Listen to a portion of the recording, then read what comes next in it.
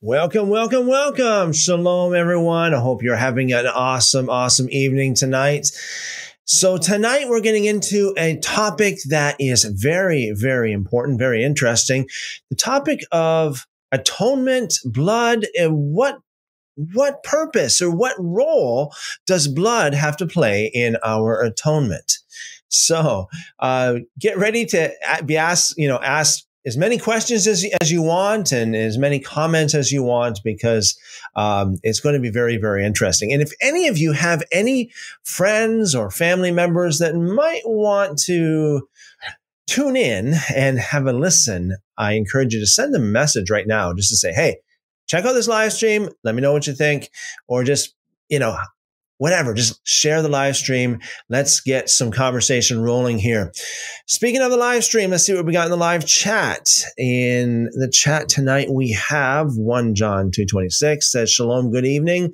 Shalom, good evening to you. Calamento says, Shalom, everyone. Shalom, good to see you. JC says, Shalom, everyone. Shalom, JC, good to see you. Okay, awesome. So, let's get into this. This is Leviticus chapter 17. We're on Leviticus chapter 17 right now in our daily scripture readings. And so this is a very, very important passage of scripture, because a lot of Christians, they really put a lot of emphasis on one of the verses in this chapter in regards to salvation. Amber says, Shalom. Shalom, Amber. Welcome. Good to see you. Okay, let's get into this. This is Leviticus chapter 17. Let's read through it.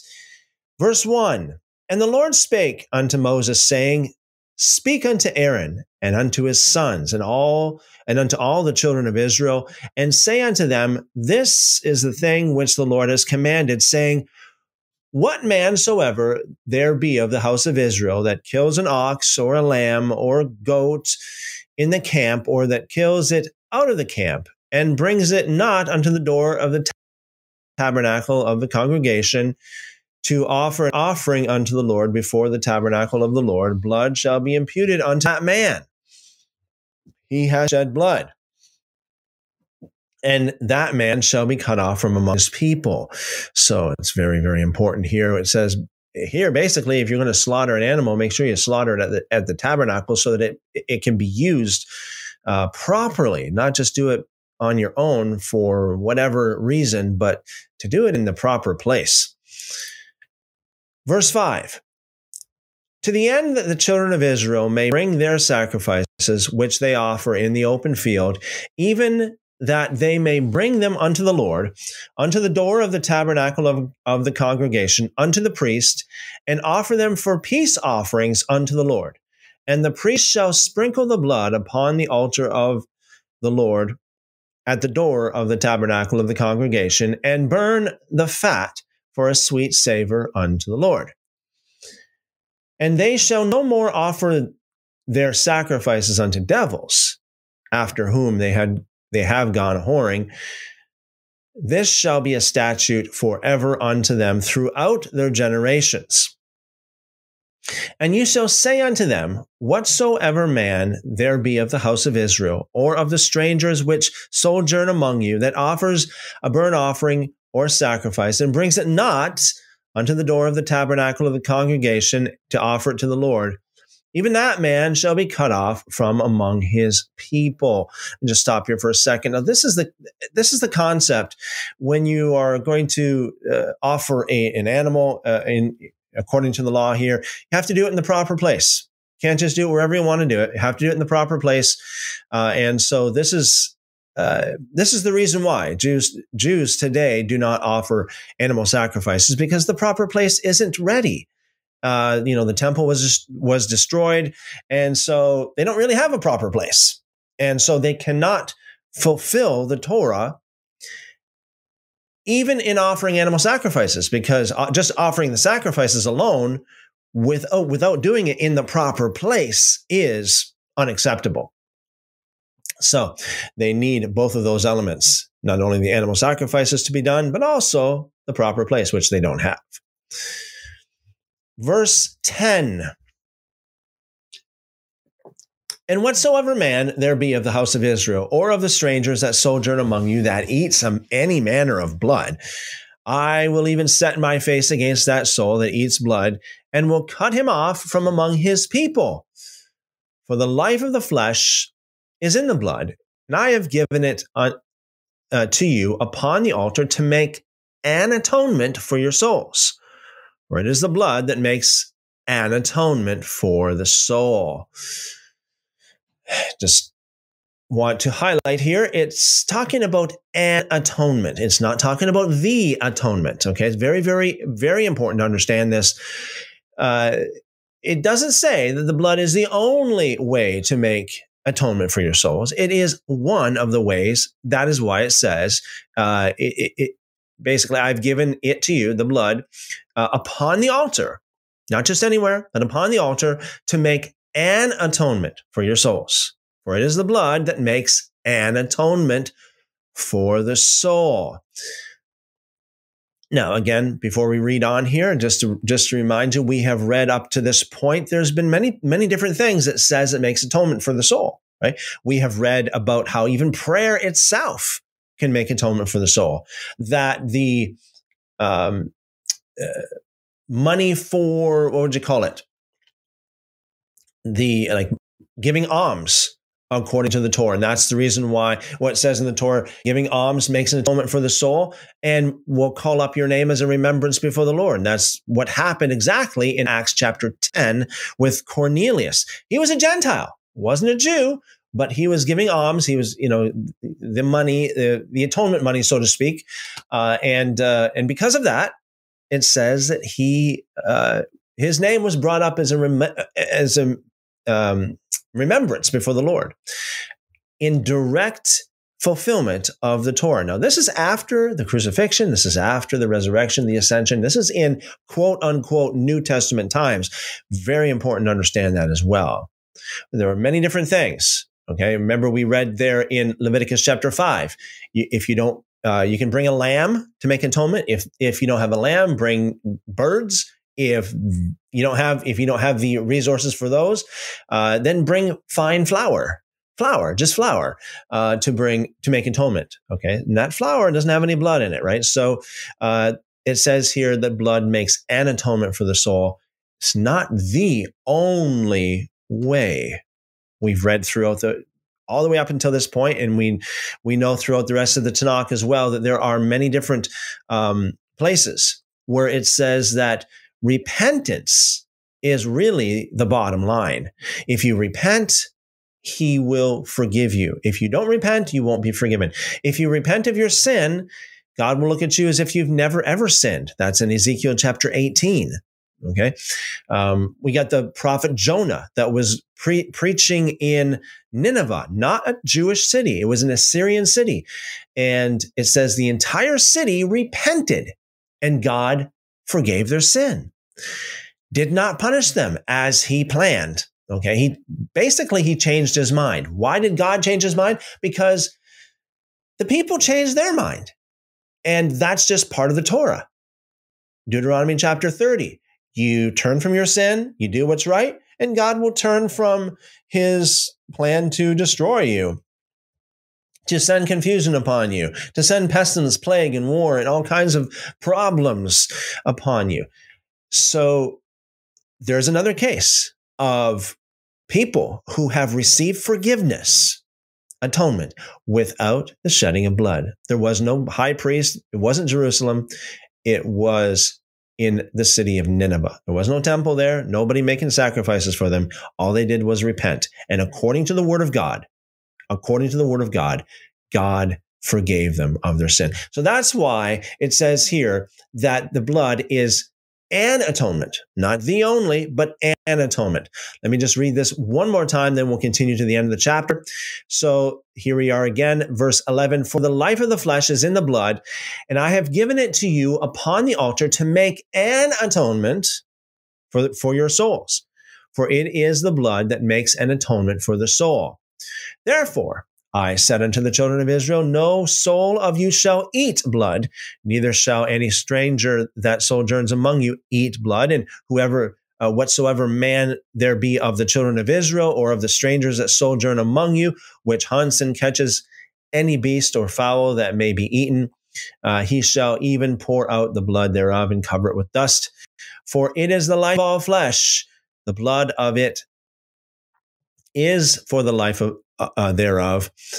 Therefore, I said unto the children of Israel, you shall eat the blood of no manner of flesh, for the life of all flesh is the blood thereof.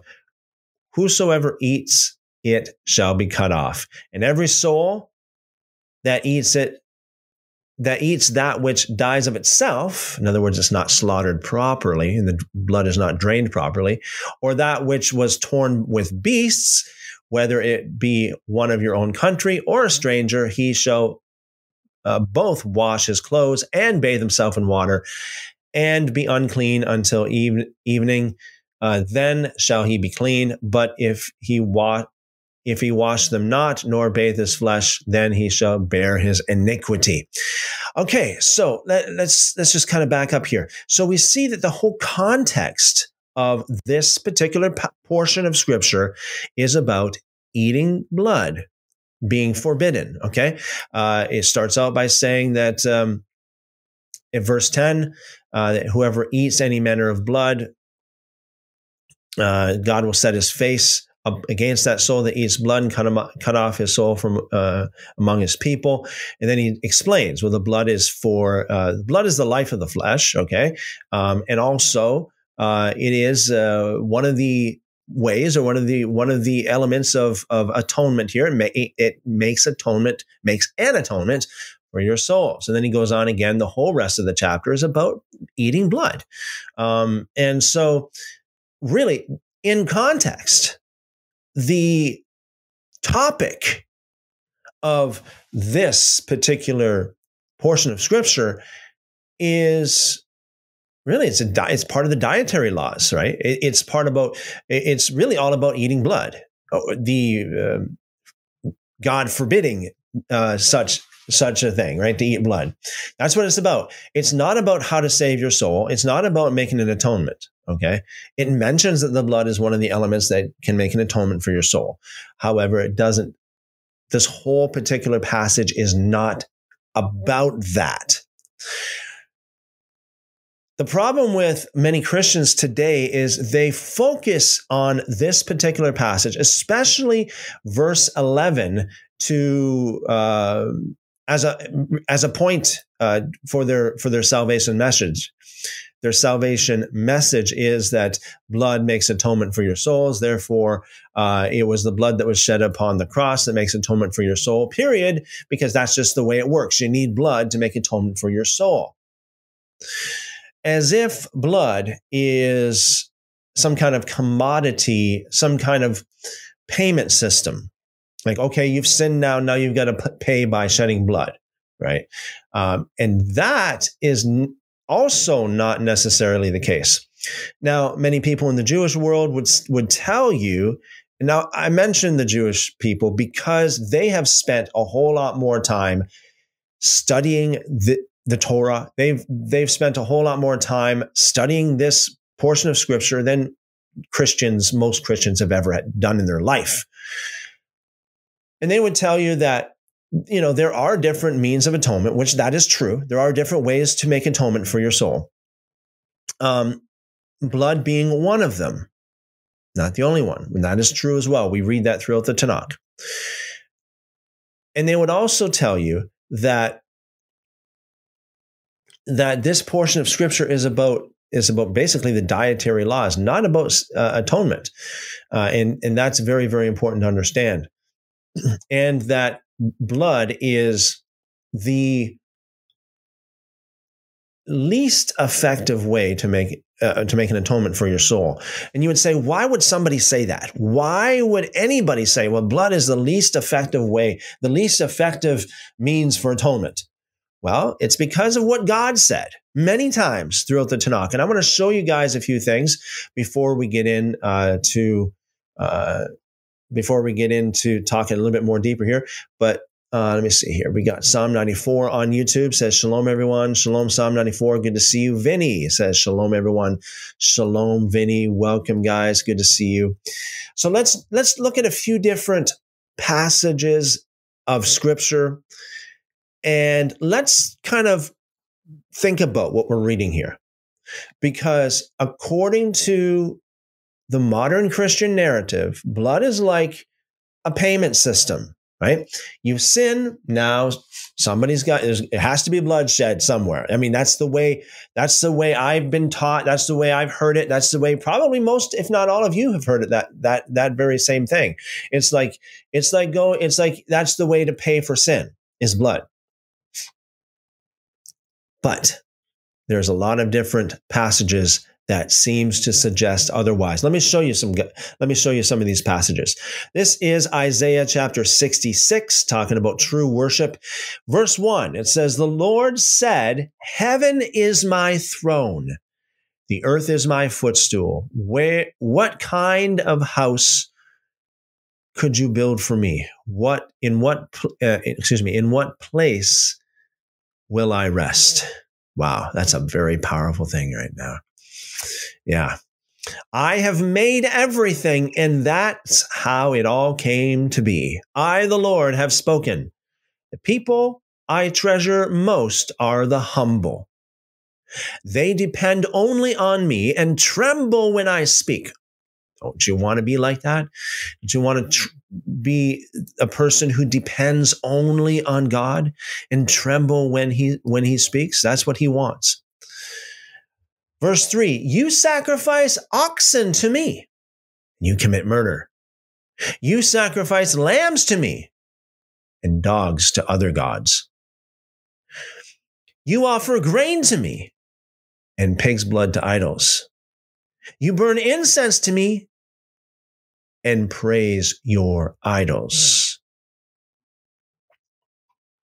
Okay, so what's God trying to say to them right now? God is trying to say, you think that the animal sacrifice, you think that the blood is a way to pay for your sin.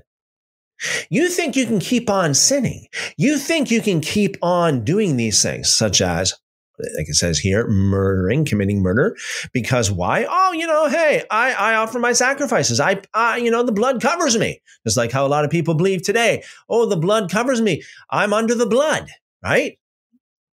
I believe in the crucifixion. I'm under the blood. I can do whatever I want. As these people, they sacrifice dogs to other gods, and they still sacrifice lambs to the Lord. Why would they still sacrifice lambs to the Lord? Hey, you know what? I'll appease the other gods, but I'll also appease God. I know it's not right what I'm doing, sacrificing dogs to other gods. I know that's not right, but hey, I'm covering my sin. I'm bringing my sacrificial lamb. I'm bringing my spotless lamb to the Lord, and that covers it. That covers it. They offer pig's blood to idols, and they think it covers it. That they offer grain to the Lord. They bring their offerings to God. God says, "You burn incense to me," and again, this is a picture of prayer. Okay, today, not so much incense, but prayer. Right? We read in the book of Revelation that incense is a symbol of prayer. In other words, God says, "You pray to me, but you praise your idols." Idols. In the footnotes, "You sacrifice oxen, idols, or sacrifice an oxen to me is the same as murder. Sacrificing lambs to me is the same as sacrificing dogs to other gods. Offering grain to me is the same as offering pig's blood to idols. And burning incense to me is the same as praising idols." Okay, so there's a totally different way of interpreting it, totally different way of looking at it. Regardless of the fact, we got a few things here to point out. Number one is this: God is not impressed with sacrifice, with blood. Okay. He's not impressed with that. No matter which way you want to interpret this, he's not impressed with blood. Basically, he's saying the blood doesn't cover you. Whether you interpret it the way it's spelled out here or interpret it as other translations, translate it, no matter which way you cut it, it means the same. That God is not looking, the blood does not cover it, does not cover these things as people think, okay? You have made your own choice to do these disgusting things that you enjoy so much. You refused to answer when I called out. You paid no attention to my instructions again, Torah, basically the law. You paid no attention to it. Instead, you did what I hated, knowing it was wrong. Now I will punish you in a way you dread the most. Wow. That's a promise of God that you won't read in in today's God's promises books that you can get at the bookstore anymore. That's a promise of God that nobody wants to claim. So this is just one of many things. Again, let's just ruminate on this for a minute, because this is so very important. This is talking about salvation. This is talking about atonement. So if this is true, and it is true, it's the word of God, it's from the book of Isaiah, that God does not accept the blood of the sacrifice because of their sin, then think about this for a second. God is telling them that that the blood of their sacrifice does not pay for their sin, does not cover their sin. That's what he's telling them. The blood is not some kind of commodity you can use to pay for ongoing sin. Think of it this way, before we read any more passages, and we will read several of them, but think of it this way. Let's say I tell you, hey, there's a store over here, okay? I want you to go in, and I want you to buy me a bottle of water, okay? I want you to buy me a bottle of water. Here, use these tokens to buy me a bottle of water. Say, hey, these tokens, is that going to pay for it? Yeah, it pays for it. Don't worry about it. These tokens are good enough, okay? You go, get the bottle of water, take it to the cash, and use these tokens to pay for it. Okay. And you go there, you get the bottle of water, you go to the cash, and they look at the tokens, they say, no, we're not accepting these. There's a problem. One of two things. It's only two things. Only one of two things here. It's either I lied, saying that these tokens are acceptable and they will pay for the water, saying that these tokens will cover the cost. It's either I lied or the store is lying. There's no other way to cut it. No other way to cut it. So if a pastor, evangelist tells you the blood covers your sins, and we got God here saying, I'm rejecting it, there's only one of two things here. It's either that evangelist, that preacher, that pastor is not telling you the truth, or God is not telling you the truth. You hear me? It's like, if the pastor tells you that the blood covers your sins, the blood pays for your sins, that Jesus paid it all on the cross, and God says that the blood does not cover your sins because you haven't repented.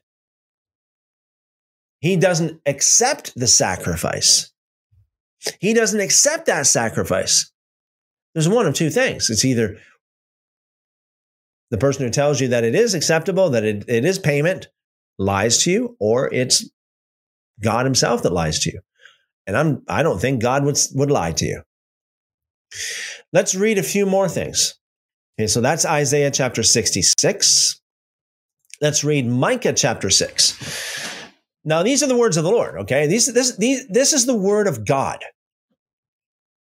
O my people, this is verse 3. O my people, what have I done to you? And how have I wearied you? testify against me. That's a challenge by God, isn't it? Wow. Testify against me. For I brought you up from the land of Egypt. I redeemed you from the house of bondage. I sent before you Moses, Aaron, and Miriam. O my people, remember now what Balak, king of Moab, counseled, and what Balaam, the son of Beor, answered him from Acacia Grove in Gilgal, that you may know the righteousness of the Lord.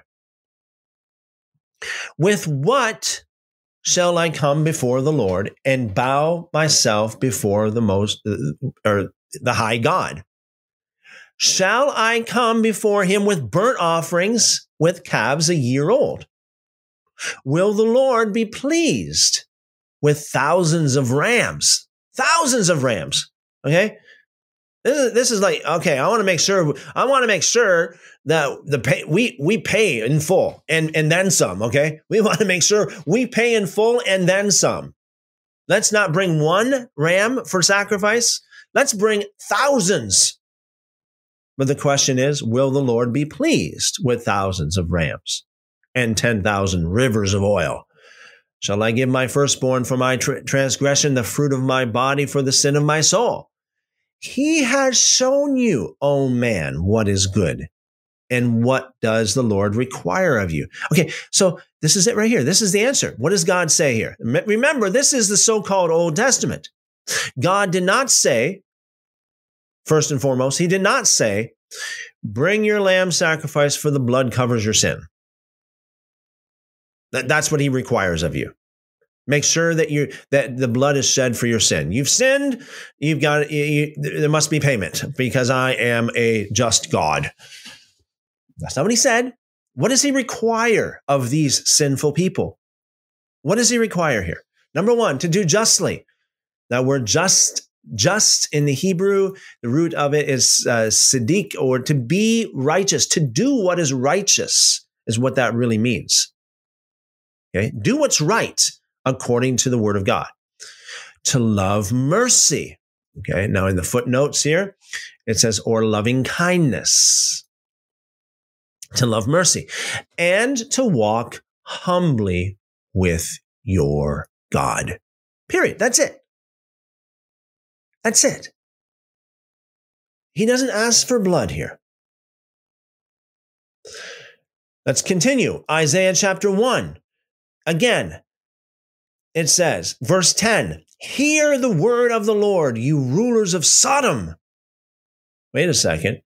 Sodom was long gone, wasn't it? Sodom was long gone here. Well, Isaiah was addressing people like Sodom, rulers like the rulers of Sodom.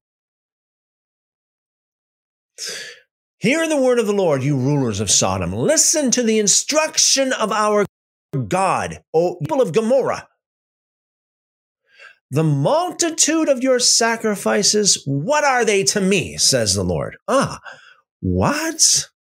What, Lord? I thought that this is what you're all about, right?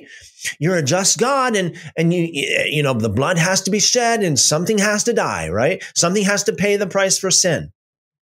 That's not what it says. God says, you think, the multitude of your sacrifices. In other words, these people that are like Sodom, that are being referred to as the Sodoms and people of Sodom, people of Gomorrah, rulers of Sodom, people of Gomorrah. These people, obviously they're sinful people.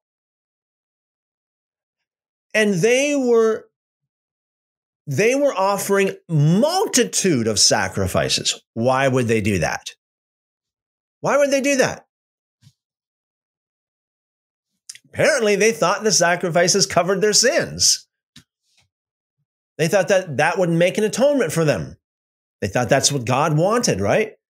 For you to find a means of payment for your sin. Now, think about how that would relate to Christianity today. Because Christianity today says that Jesus' crucifixion is a direct fulfillment of the sacrificial law. We're reading the sacrificial law right now. We're reading about how the sacrifices worked in the so-called Old Testament. This is the problem. A lot of Christians don't know how the sacrificial system worked. It's just so overly simplified, it's just not even true. So God is rebuking these people, you rulers of Sodom, you people of Gomorrah. Well, that should tell you a lot right there of what kind of, like, the degree, the seriousness of sin that they were engaged in. And the first thing he says is, the multitude of your sacrifices, what are they to me? In other words, I don't care about your sacrifices. I don't care about the blood. Basically what he's saying, what are they to me?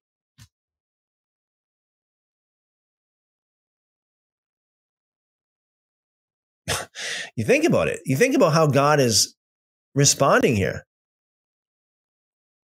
He did not say, he could have, but he did not say, blessed rulers of Sodom, and I just bless and love you and bless you, you people of Gomorrah. You have covered your sin. You know my law and the sacrificial system. In spite of your sin, you have shed the blood you have brought your sacrifices, and now you are covered. Hallelujah. You are atoned for. You have salvation because the blood covers your sin.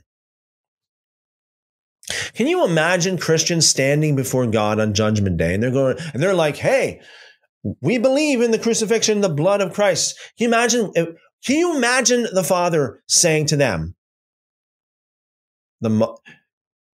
what's that to me? The multitude of your faith in the sacrifice, what's that to me? Obviously, the Lord here in this context, Isaiah chapter 1, he's a little bit perturbed. He's a little bit irked. Obviously, these sacrifices did not cover their sin, did not pay for their sin. Obviously, in this context, the blood did not wash their sins away. Let's read on. Again, verse 11. God says, the multitude of your sacrifices, what are they to me, says the Lord? I have more than enough of burnt offerings, of rams, and the fat of fattened animals.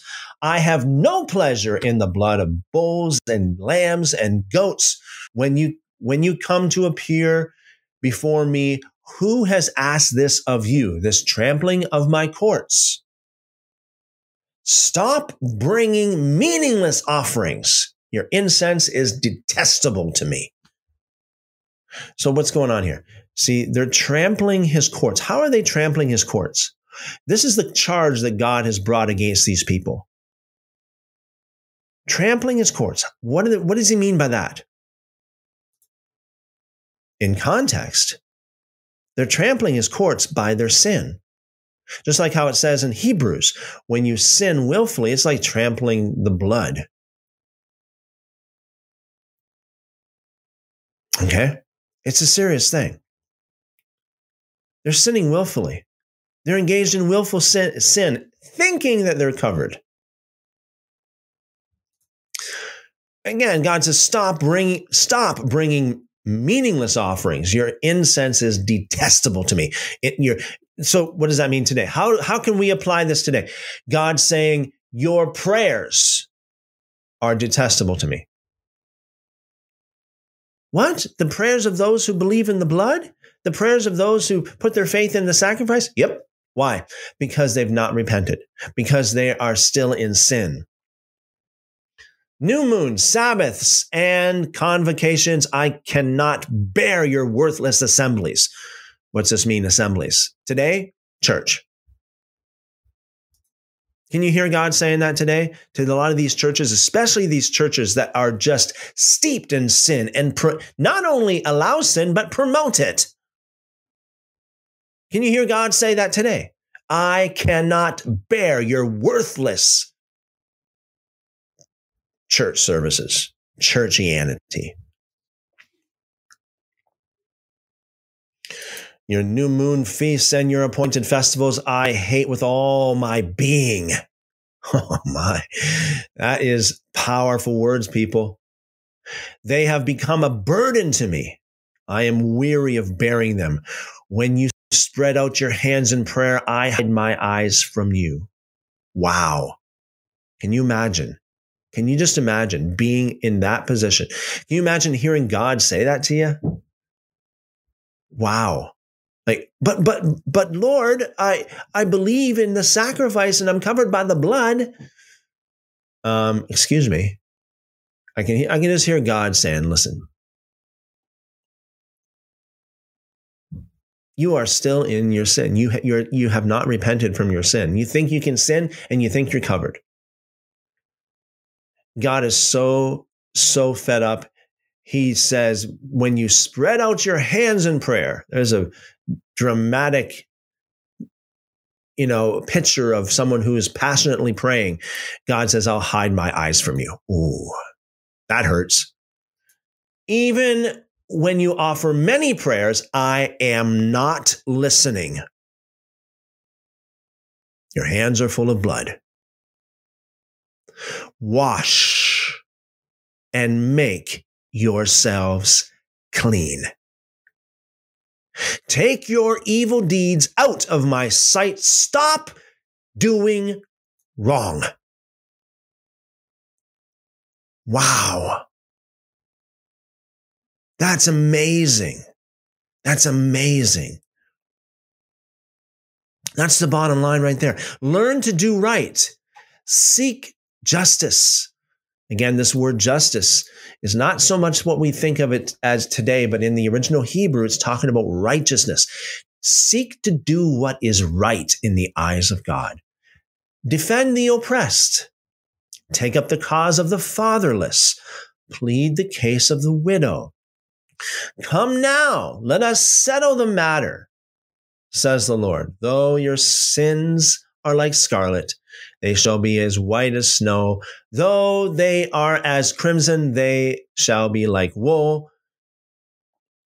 But this particular verse, Isaiah 1:18, a lot of Christians quote that, but they take it completely out of context.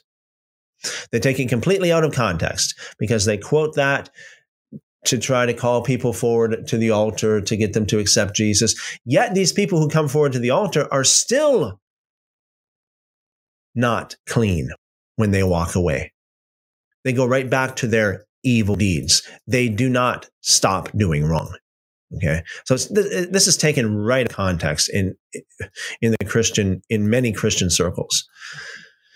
If you are willing, there's a condition. If you are willing and obedient, you will eat the good things of the land. But if you resist and rebel, you will be devoured by the sword. For the mouth of the Lord has spoken. Powerful, powerful, powerful. Okay, let me see. We got 1 John 2:26 says the Catholic Catechism says that a miracle occurs at each Mass during communion. The host and wine become the literal body and blood of Christ. Yes, that is what they believe. Jordan says, Shalom, brother. Shalom, Jordan. Welcome. Good to see you. Mark as well. Welcome, Mark. Good to see you. And Paulina, welcome. Shalom. Good to see you. Paulina, aren't we supposed to eat animal fat according to Leviticus 7:24? Let me see what we got here on Leviticus 7:24.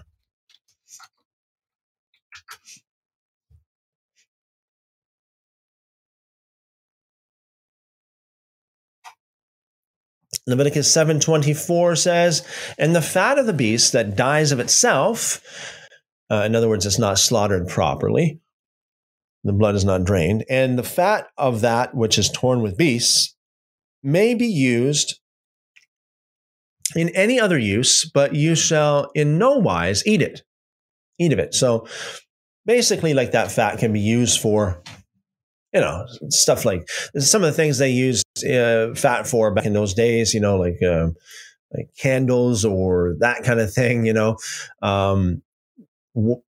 different, all kinds of different things that you could use fat for, just not eat of it, according to that. Thank you for the question there, Paulina. All right, so very, very powerful portion there. Let's read Proverbs 15, verse 8. The Lord detests the sacrifice of the wicked, but the prayer of the upright pleases him. So again, let's just park here for just a minute. Okay. Think about this for a minute. According to how many people are taught today, that sacrifice is payment for your sin. In other words, the way a lot of people believe today is that if you're wicked, if you're just, you're a dirty, filthy, rotten, stinking sinner, all you got to do is just, say the sinner's prayer and believe in the sacrifice. All you got to do is just put your faith in the ultimate sacrifice and you are saved. And they don't believe that anybody is upright. They don't believe that anybody is righteous. But it says here, the Lord detests the sacrifice of the wicked. So in other words, you think about it, even back in those days, right, when they brought animal sacrifices to the temple, it was not acceptable to bring sacrifice to the temple if you're wicked. The sacrifice of the wicked is detestable. In another translation, it says is an abomination. So the question remains, if, and I would ask any honest Christian here, if it's true the way most Christians are taught that sacrifice covers sin, that the blood covers sin, if that's true, then why would God still hold it against the wicked? What is God saying here? He is basically saying that the sacrifice of the wicked is unacceptable. It doesn't cover their sin. It doesn't atone for their sins. He detests it. It doesn't please him. They do not get atonement from sacrifice. And this is the reason why we see so much of it all the way from, right from the very beginning, actually, but, explicitly in Deuteronomy chapter 30, verses 1 to 10, in Ezekiel chapter 18, Ezekiel chapter 33, and many other places throughout the scriptures. All you got to do is just turn from your sin and God will forgive you. 1 Kings chapter 8, 2 Chronicles chapter 7, verse 14. Without any mention of sacrifice, just turn from your sin and God will accept you. God will forgive you. So here, as we see in, I don't know how many times, scores of times, if not hundreds of times throughout the Proverbs and the Psalms, by the way, there's a contrast here put between the wicked and the upright or the righteous. Okay. The wicked and the righteous. Let's just check out this particular verse in other Bible translations. This is Proverbs 15. So let me see here. Proverbs 15, verse 8. And we'll check it out in other Bible translations. Okay, so the King James, the sacrifice of the wicked is an abomination to the Lord, but the prayer of the upright is his delight. Right, same with the New King James. NIV, he detests the sacrifice of the wicked. The sacrifice of the wicked is an abomination. Right. So we have a contrast between the wicked and the upright. God accepts the sacrifice of the upright, the righteous, but not of the wicked. What does that tell you? So why would the righteous people come to sacrifice? Again, in many cases, especially like according to Leviticus chapter 4, Leviticus chapter 5, the sacrifice covers unintentional sin. So the righteous people, the upright people who, maybe they've sinned unintentionally, it's a mistake, they didn't know they didn't know any better, or just it just happened and beyond their control. They weren't aware of it. The sacrifice covers that. But the wicked who is stubbornly wicked, no repentance, according to this, the sacrifice of the wicked is an abomination to the Lord. So we also see that in Proverbs chapter 21 verse 27, that is. The sacrifice of the wicked is an abomination. How much more when he brings it with wicked intent? Right? So it's unacceptable according to the ways of God, the law of God, when it comes to the laws of the so-called sacrificial laws. It's unacceptable for a wicked person to come forward with the sacrifice. It's unacceptable. It's detestable. It's an abomination. Again, according to modern Christian evangelical preaching, that Jesus is the fulfillment of the sacrificial system. So, using that logic, it's unacceptable for someone who's wicked to believe that Yeshua died for their sins or was their sacrifice if they've never repented. Even the Apostle Paul said, if Jesus died for your sins, then you should be living unto righteousness. Okay? How can you live in your sins if he died for your sins? So that's the problem with a lot of Christians today. They believe that everything's all covered because of their faith. Well, I said the sinner's prayer. I put my faith in the ultimate sacrifice and I'm covered. Well, if you haven't repented, if you don't walk in repentance, then I dare say, according to the word of God, you're not covered. You're not covered. Again, Matthew 7, verses 21 to 23. Jesus shows us a picture of what will happen on Judgment Day. A lot of people, he said many people will come to him on that day, on Judgment Day, and he will reject them. They come to the Lord. They profess him as Lord. They say, Lord, Lord. They have faith. They have lots of faith. They have faith to work miracles. They have faith to cast out demons. They have faith to prophesy. Most Christians don't have faith to cast out demons or prophesy, but these people did. Jesus didn't deny any of that. But he said very clearly, he will reject these people because of their lawlessness, because they did not live according to the law of God. Their anomianism. In the Greek, it's anomian, meaning that you live like there is no law. There's no law, there's no Torah in you. There's no Torah about you. You live Torah-less, without the nomos, according to Greek. The Greek, nomos is the Greek for Torah. Okay, so anomos or anomian is the negative to Torah.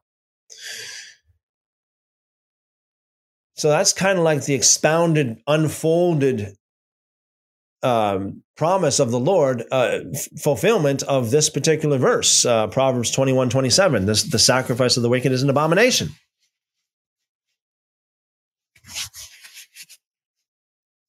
How much more when he brings it with wicked intent? All right, let's check out something else. And this is something that a lot of people are familiar with, but they don't really connect the dots when it comes to this. 1 1 Samuel 15:22. So Samuel said, has the Lord as great delight in burnt offerings and sacrifices as in obeying the voice of the Lord? Okay, so what's the context here? What's the context here? Actually, you know what we should do? Just for the sake of it. That's just for the sake of it. More of this, just so we can really get a good idea of what happened here.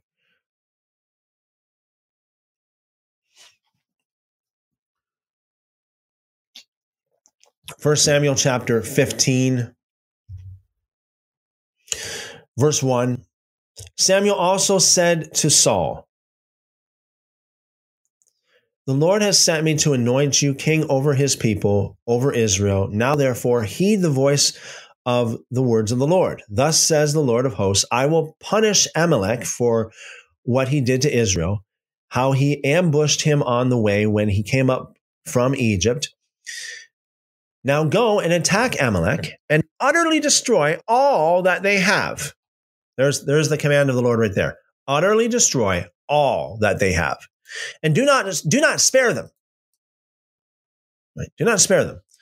But kill both man and woman, infant and nursing child, ox and sheep, camel and donkey, everything. Just wipe them, everything out. Like a nuke, just like a nuke. Nuke them. Okay? So Saul gathered the people together and numbered them in Telaim. 200,000 foot soldiers and 10,000 men of Judah. And Saul came to a city of Amalek and lay in wait in the valley. Then Saul said to the Kenites, go down from among the Amalekites, lest I destroy you with them. For you showed kindness to all the children of Israel when they came up out of Egypt. So the Kenites departed from among the Amalekites, and Saul attacked the Amalekites from Havilah all the way to Shur, which is east of Egypt. He also took Agag,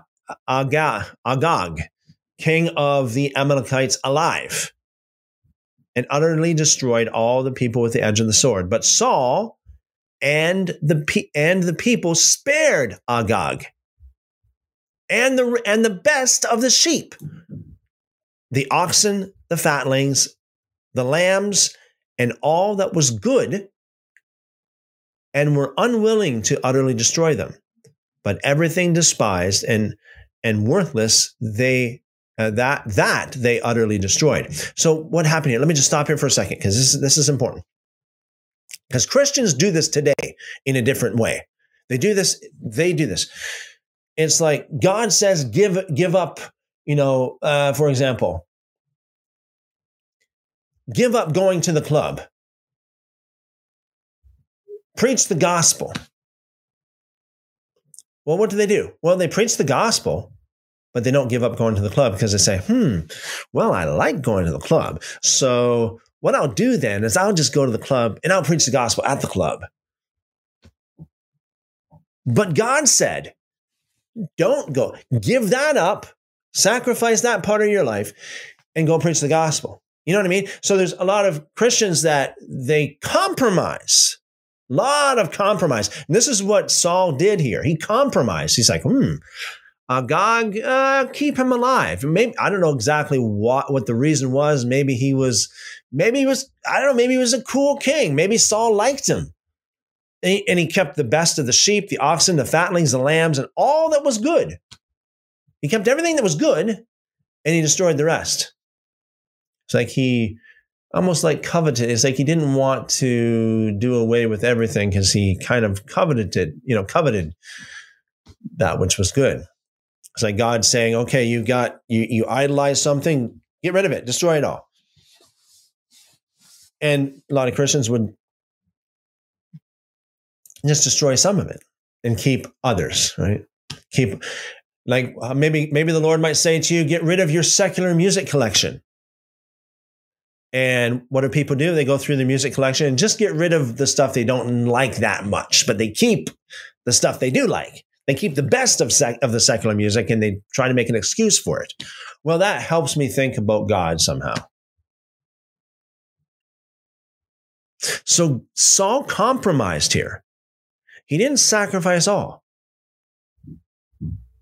And he made an excuse for it.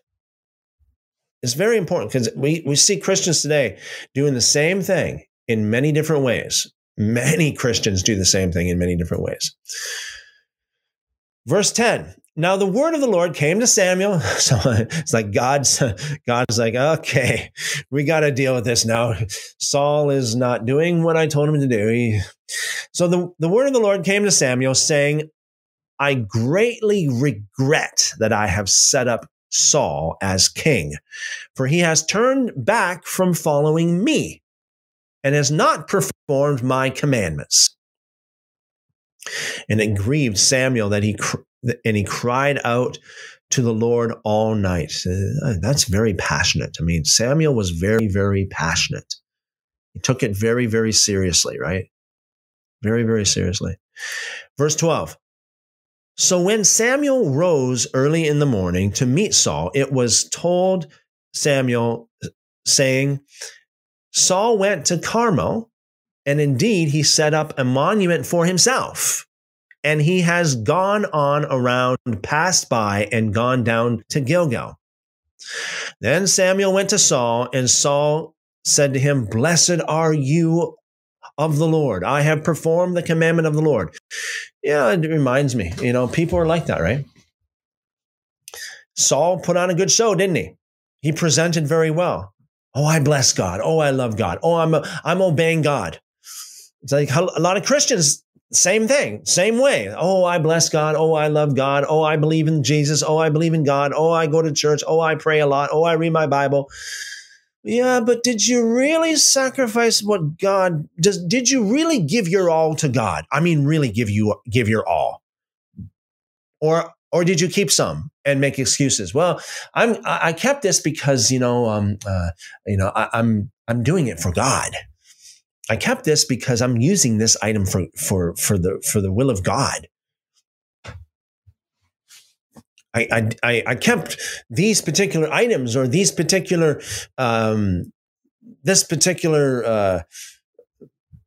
not lifestyle, but this particular thing that I like to do. I didn't sacrifice that because instead I'm going to redeem it for God. I'm doing it, but for God. You see, it's the wrong intent. They're not doing it. They're doing it for themselves. They're doing it. It's a selfish thing. They're doing it because they like to do it, and they add God to it. They add God to it. A lot of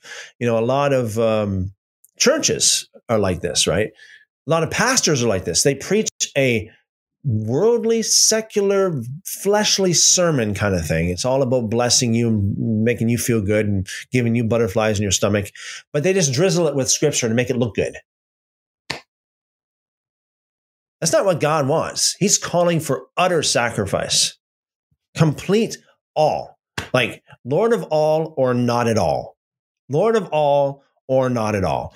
So Samuel's like saying to Saul said to Samuel, like, blessed are you of the Lord. Oh, here comes Samuel. Oh, Samuel, you are blessed of God. I did what God commanded me to do. Really, Saul? Really? Verse 14. But Samuel said, what then is this bleating of sheep in my ears and the lowing of oxen which I hear? And Saul said, they have brought them from the Amalekites, for the people spared the best of the sheep and the oxen to sacrifice to the Lord your God, and the rest we have utterly destroyed. Oh, sounds good, doesn't it? Sounds good. We kept the best, and we're going to use it for God. Sorry, God said destroy it. It's like people today who, God said don't get tattoos, but you get a lot of pastors today that get tattoos of scripture here, scripture there. It's like, oh, well, see, I'm doing it for God. No, doesn't work like that. If God said don't do it, don't do it. I know all the different kind of, I hear all kinds of different excuses and run around and beat around the bush about that verse and that commandment. let's not try to get as close to the edge of the cliff before, let's not try to get as close as we can, but without falling off. Let's try to stay away from it. So Saul here, out of his own selfish desire, he kept the best. In spite of the fact that God said sacrifice all, he kept the best, and he made some excuse in his own mind. And he was probably, half well-meaning, half decently well-meaning. He probably convinced himself that it was good. Well, I know God said destroy it all, but look at these beautiful sheep. I'm going to keep them because we're going to sacrifice them to God. That's it. Yeah, we're going to use it. We're going to use it for God.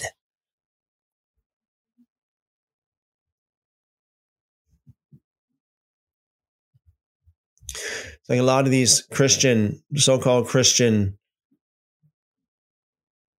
celebrities that started out in the secular world, started out in bands or whatever the case is, where it was very, very secular, very, very evil. And then they somehow got saved, but they stayed in the band and they still sang the secular songs. It was like, yeah, now I'm a celebrity for Jesus, but really you're not.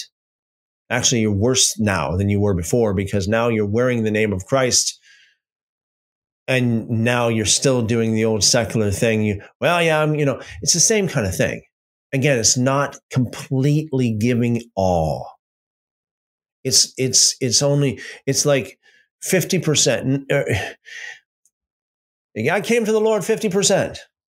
Like Saul, I sacrificed 50%. I can't sacrifice the rest because they're so good. But I can make an excuse that I'm going to use them to sacrifice to the Lord later. Actually, to be more precise, God did not say to sacrifice any of them to the Lord. God said, just kill them all. Don't let any of them live. Just wipe them all out. So Saul compromised.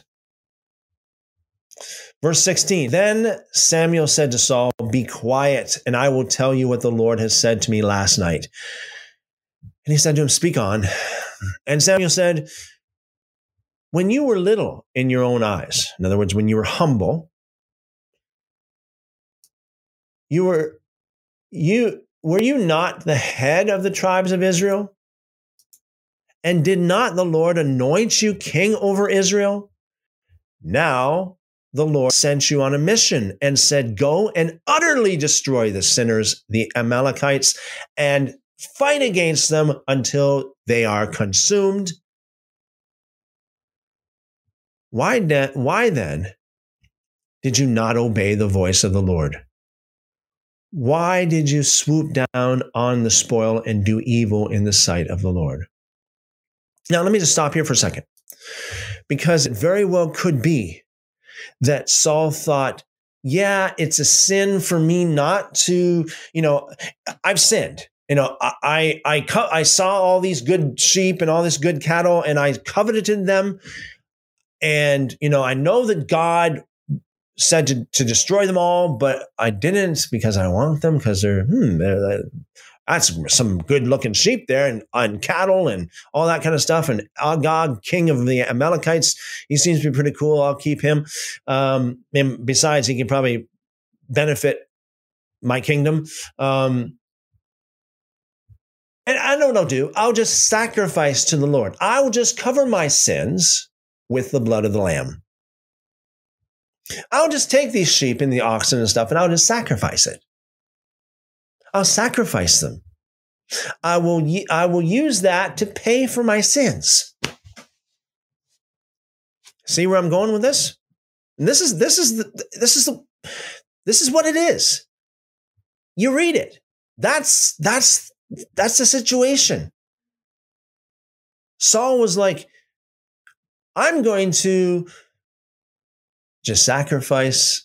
I'm going to cover my sins with the very things that I'm supposed to sacrifice. I'm going to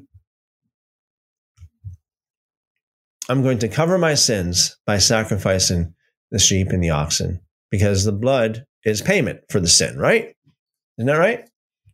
It covers my sin. God won't look upon my sin. He won't punish me. He won't punish me. Verse 20. And Saul said to Samuel, but I have obeyed the voice of the Lord and gone on the mission on which the Lord sent me, and brought back Agag, king of Amalek.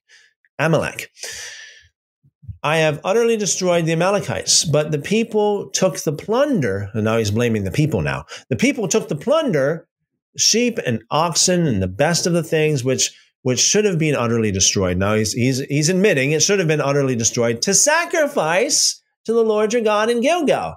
So we're getting our cake and eat it too, right? We will, we want it. We want the stuff, but I know God said to destroy it. We want it, but hey, we can use this. We'll just sacrifice. We'll just shed the blood of the lamb, and that's going to cover us.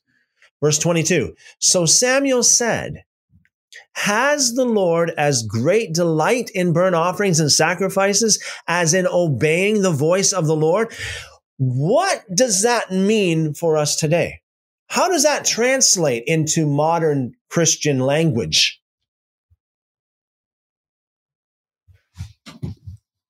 Again, if Yeshua is the fulfillment of the sacrifice, then instead of saying sacrifice, you can say faith in Jesus. So in other words, you can swap it out. You can say, has the Lord as great a delight in your faith in Jesus as in obeying him?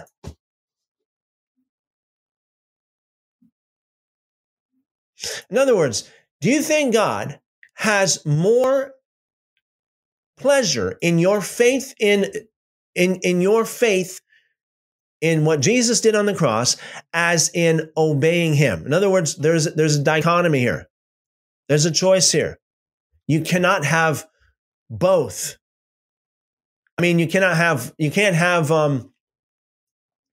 your faith and not obey the voice of the Lord. You must, if you're having faith in Christ, you must obey him. He said many times, to love me is to obey me. You must obey the voice of the Lord. You must obey his instructions, his laws, his moral code, as it were. Now, here's the thing. A lot of Christians quote this, but they don't really understand what they're saying. Behold, to obey is better than sacrifice, and to heed than the fat of rams. For rebellion is as the sin of witchcraft, and stubbornness is as iniquity and idolatry. Because you have rejected the word of the Lord, he also has rejected you from being king.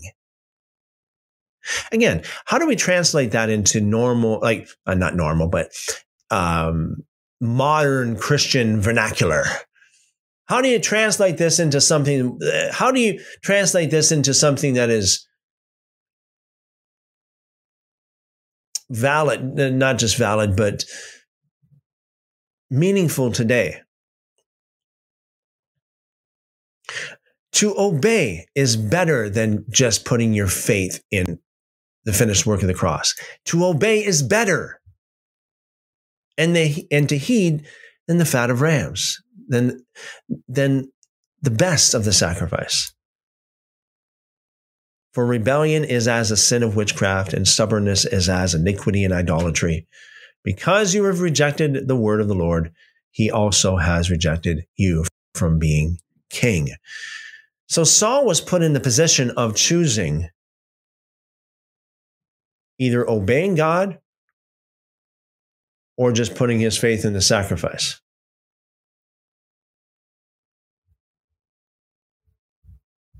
Not that you should always have a choice between the two. I mean, you should obey God and the sacrifice as well. But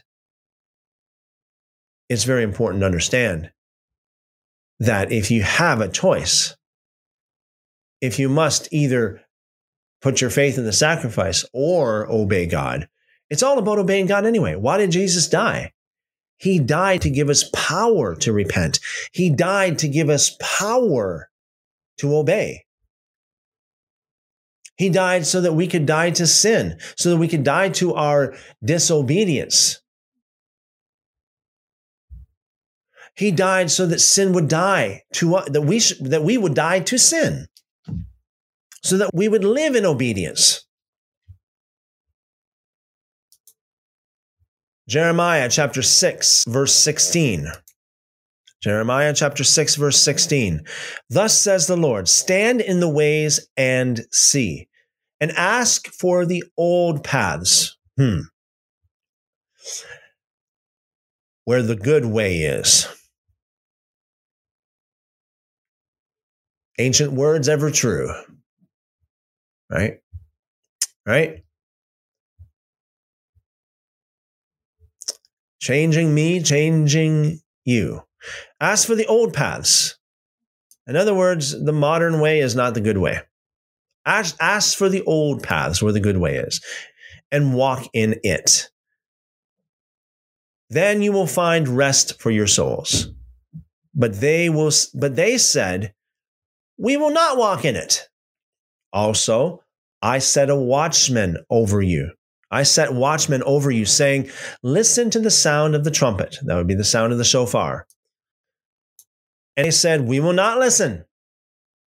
Therefore, hear, you nations, and know, O congregation, what is among them. Hear, O earth, behold, I will certainly bring calamity on this people, the fruit of their thoughts, because they have not heeded my words, nor my law, but rejected it.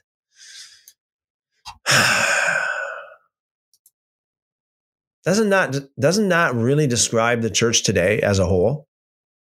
Generally speaking, thank God there is a remnant. There is a remnant of people around the world that does still walk in the true way. Few and far between they are, but they do exist. However, for the most part, those who identify themselves as being Christians and churchgoers, doesn't that really describe them? Like, they have not heeded my words nor my law, but rejected it. Yes, that's what they did. They rejected the law. They rejected the words of God for the words of their pastor, for the words of their favorite evangelist, for the words of their statement of faith from their denomination. Verse 20, for what purpose to me comes frankincense from Sheba? Remember, frankincense is for the incense, for the burning on the altar. A sweet cane from a far country. Your burnt offerings. Now, these are the animal sacrifices now. These are the animal sacrifices. Your burnt offerings are not acceptable. Nor your sacrifice is sweet to me. Okay? That's powerful. Again, God is saying yet once again, and again, we can go through, there's a lot of places throughout Scripture. If you read through the entire Tanakh yourself, you will come across it many, many, many, many times when God says, I do not accept your sacrifices. Finally, let's read Amos chapter 5. I'll get to your comments and your questions in just a minute. If you got any more comments or questions, just feel free to put them in the chat. Amos chapter 5. Amos chapter 5. Verse 16. This is a powerful one, very powerful. Therefore, the Lord God of hosts, the Lord says this,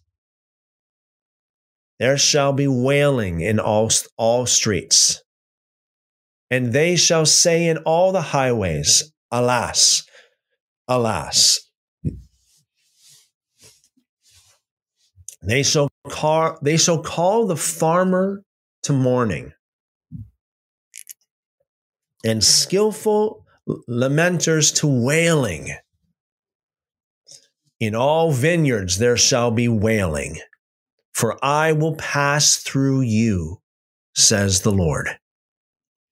Woe to you who desire the day of the Lord. Again, the day of the Lord here is not Sunday.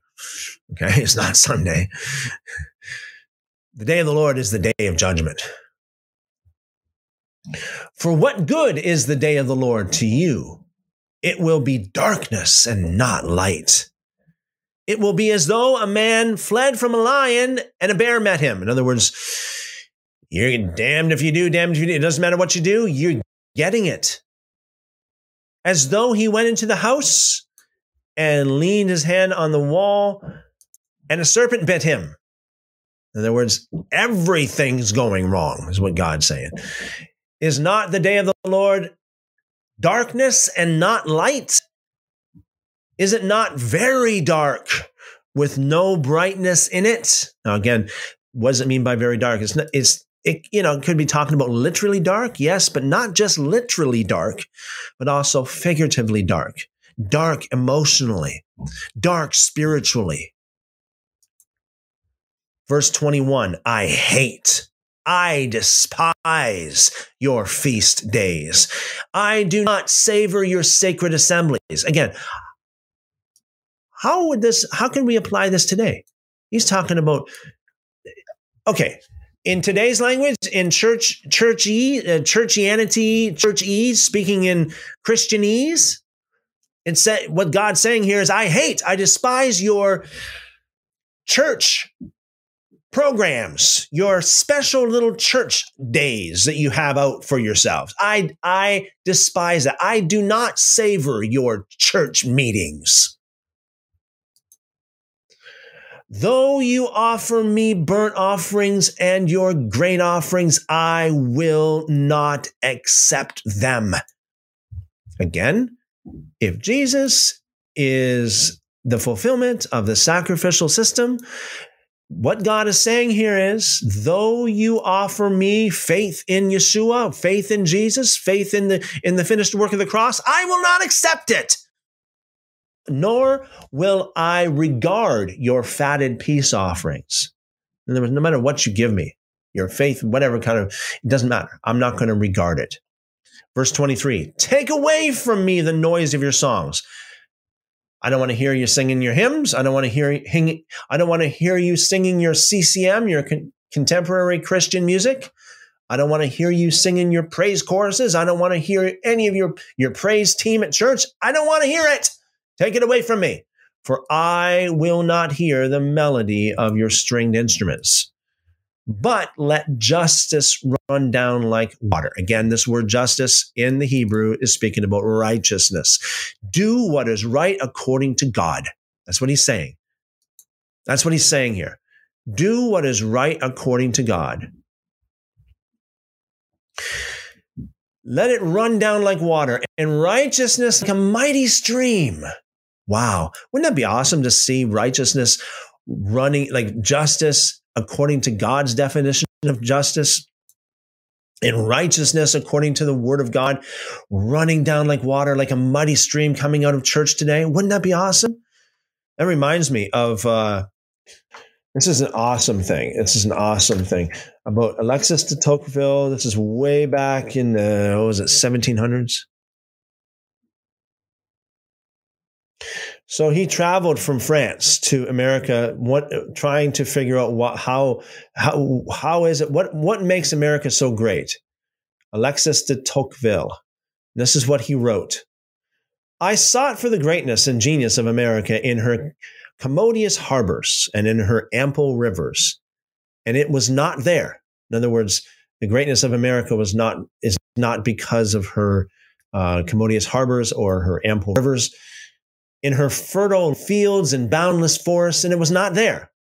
So it's not because of, the, what do you call it? The agriculture. In her rich mines and her vast world commerce, and it was not there. That's not what made America great. in her democratic Congress and her matchless Constitution. And it was not there. That's not really what made America great. Not until I went into the churches of America and heard her pulpits flame with righteousness did I understand the secret of her genius and power. America is great because she is good. And if America ever ceases to be good, she will cease to be great. That's what the church should be. It should be the reason why a nation is blessed. Jesus said, "You are the salt of the earth." Again, back in those days, the primary purpose of salt was not for taste. It wasn't sensual. Okay. Salt was used to preserve things. Like how we just read, the old paths, the ancient ways, the ancient ways of God. Ancient words ever true.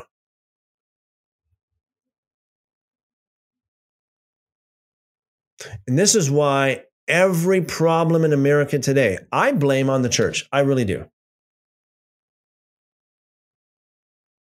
Because the church should have been the salt to preserve America from going bad, from going corrupt. And as Yeshua, even Jesus said himself, if the salt has lost its saltiness, it's good for nothing, but to be thrown out and trampled under the feet of men. That's the words of Jesus. Good for nothing. We need churches that have righteousness. As Alexis de Tocqueville says here, the righteousness, we need churches like this. In his words, pulpits flame, burning with righteousness. That's what we need. Back to Amos chapter 5, verse 24. But let her justice run down like water and righteousness like a mighty stream. Did you offer me sacrifices and offerings in the wilderness 40 years, O house of Israel? You also carried Succoth. All right, Succoth is, we got here is tabernacle of Moloch. Right? Moloch is a picture of abortion. That's what it is. Your king and Chiun, your idols. Okay. It's a pagan deity in the footnotes. The star of your gods, which you made for yourselves. Therefore, I will send you into captivity beyond Damascus, says the Lord, whose name is the God of hosts. In other words, God said himself, he will punish them with captivity. He will send them out as exiles, captivity beyond Damascus. This is a great punishment. But yet, they sacrificed for 40 years. They offered sacrifices for 40 years. But why didn't God accept those sacrifices? Because they still sinned. They still sinned while they were, during those 40 years, they were still sinning. They didn't repent. That's the whole thing behind it, right? Bottom line is this. Blood is one of the means of atonement. But as we've seen clearly tonight, it certainly isn't something that you can use in any circumstance to pay for your sin. Many, many places throughout the scriptures we've read in the past over an hour now, we've been reading about how God has rejected their blood sacrifices because they didn't repent. Let me just wrap it up with Ezekiel again, chapter 18. And I know this is something I talk about a lot, and I do believe that it's something that is so overlooked, misunderstood.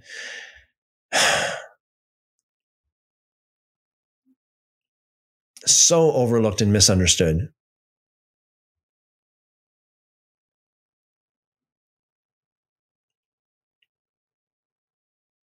So starting with verse 19, Ezekiel 18, verse 19. Okay, let's just go to the New King James to make it a little bit more of a easier read here. This is God speaking again. This is God speaking. Yet you say, why should the Son not bear the guilt of the Father? Okay, so the question is, like, can the Father die for the Son, or can the Son die for the Father? Right? Because we got a couple people, of course, we got like amongst the family members, we got a parent and a child. I mean, the love between a parent and a child is very, very strong. A lot of parents would die for their children, right? And so the question is, can a parent die for his child? Right?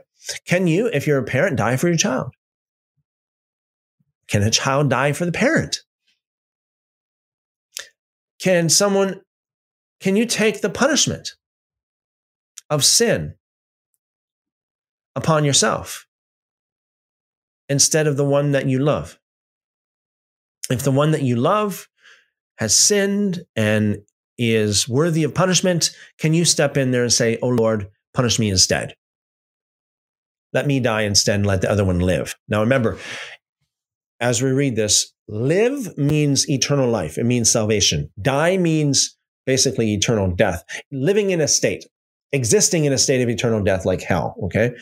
I know that it might be hard for some people to fathom, but that's, as even Paul said, I believe it's in the book of Ephesians, where it's like, you who were dead in your sins. So there are people who are physically alive. I mean, they have all of their vital signs, they have, they're alive, but they're dead. If they go to the doctor, their doctor can say, oh yeah, I mean, you're healthy, you're alive. But according to God, they're dead. They're dead in their sins. That's death. You die in that state, you die in a state of eternal death. You don't have eternal life. So, is it possible for a parent to die for a child? In other words, take the punishment of sin for a child, or vice versa. So that's the question. So God says, yet you say, why should the Son not bear the guilt of the Father? Because the Son has done what is lawful and right, and he has kept all my statutes and observed them, he shall surely live. In other words, the Son will live because he has obeyed God, right? In other words, the Son has eternal life. The Son has salvation. Remember how in the Protestant circles, they use that Hosea or Habakkuk, that passage that says, the just shall live by faith. Okay, so the idea is, by faith you will, quote unquote, live, meaning you will have eternal life, meaning you're saved by faith. Okay, but this here is talking about, in the same way, live is talking about eternal life. It's talking about salvation. The Son has done what is lawful and right and has kept my statutes and observed them. He shall surely live. Now, obviously here, God is talking about his Son who has obeyed him fully. Don't believe anybody who tells you, well, nobody can obey all the law, all the statutes, all that stuff. Nobody can obey them. Well, yes, they can. Of course, a lot of the laws doesn't apply to everyone. So, those laws are not applicable. So, they're not counted. But like people like Zechariah and Elizabeth, for example, in the book of Luke chapter 1, verse 6, it says they were both righteous. Righteous. Don't say that no one is righteous. There's none righteous, no, not one. It's a mistranslation of a misquote of an. Paul quoted from the book of Psalms, which wasn't a really good quote. It wasn't an accurate quote. And then there was the mistranslation of that, which says there's none righteous. Hundreds of times throughout the Bible, God speaks about righteous people. Hundreds of times. And this is one thing that God says here, like, because the Son has done what is lawful and right. He has kept all my statutes and observed them. He shall surely live. This is the perfect place for God to say, oh, you know what? Nobody can obey all my statutes anyway. So you're all in the same boat. You're all going to die, or you're all going to, you all need to, sacrifice to have blood cover your sins. This is a perfect place for God to say that. He had all the time, and he had the opportunity here to say that. But that's not what he said, because that's not the truth. The truth is there are people that can keep all the statutes. As it even sat in the so-called New Testament, Luke chapter 1, verse 6, they both, Zechariah and Elizabeth, were both righteous, walking in all, A-L-L, check your Bible, all the commandments and ordinances of the Lord, blameless. God's not a tyrant that he would bark out commands to his beloved people that they cannot obey and then curse them for not obeying them. That's not the way he is. Oh, but the law is just there to teach us, to show us that we're sinners. No, that's not what God said either. God said that the law is there to bless you, so that it would go well with you, so that it would provide guidelines and instructions for life for you, so that you can avoid a lot of curses, and problems in life, in this life and the next life. So the Son will not die for the sin of the Father, because the Son has done what is lawful and right and kept all the statutes and observed them. He shall surely live. Here's the key thing right here. Here it is right here. The soul who sins shall die. Not, someone else will die for them. No, don't worry about it. You sinned. Somebody else will die for you. Excuse me. It's not what it says. The soul who sins shall die.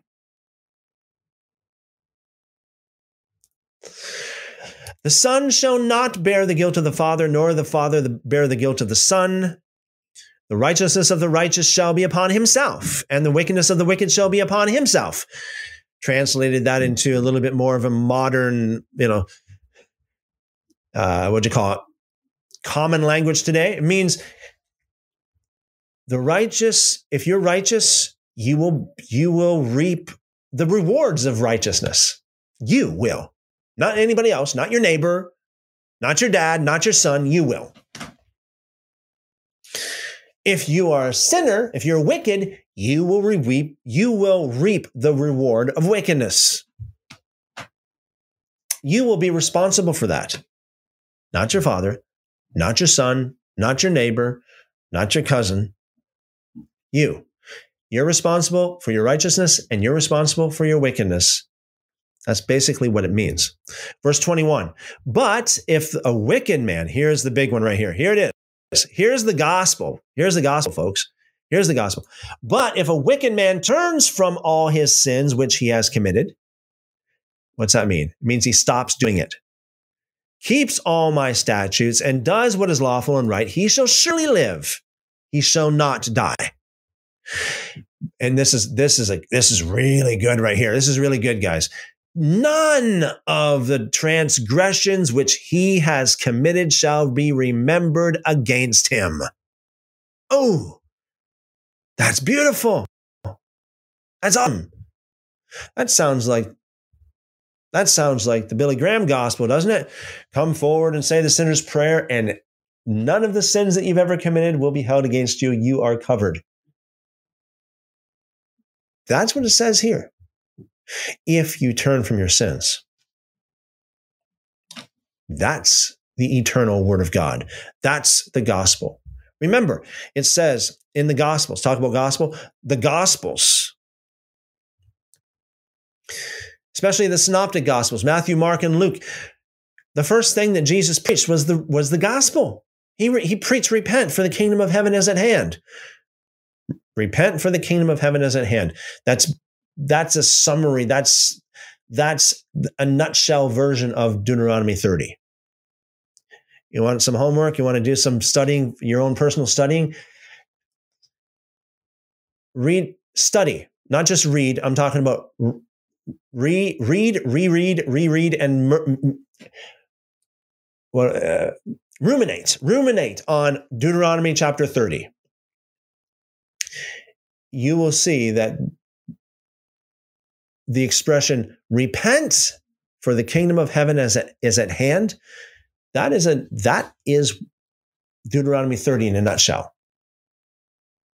Why would the first word out of Jesus' lips be repent? He preached the Billy Graham gospel. Why didn't he? He preached repent. Why in the book of Mark, the first, when the disciples went out to preach the gospel, they didn't preach the modern day corrupt Christian gospel. They preached repent, for the kingdom of heaven is at hand. Why did they do that? Why was that the first message they preached? Why was it?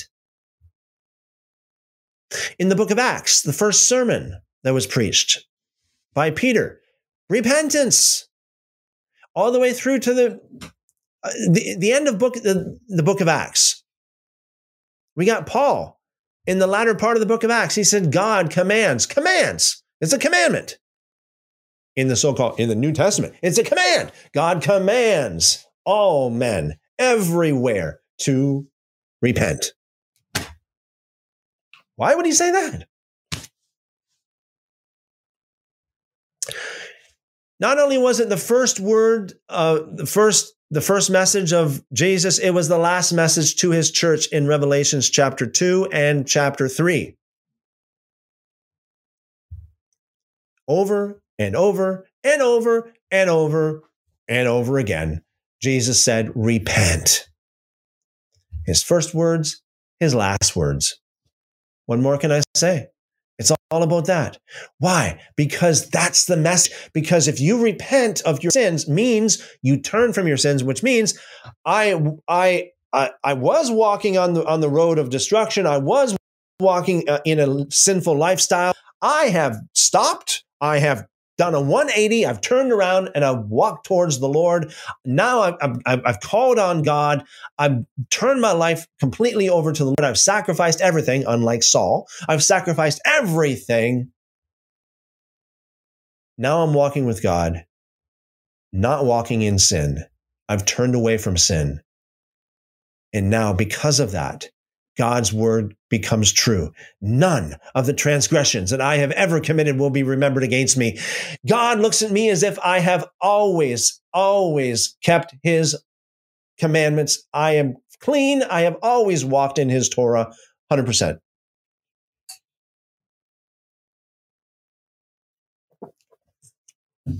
The slate is clean.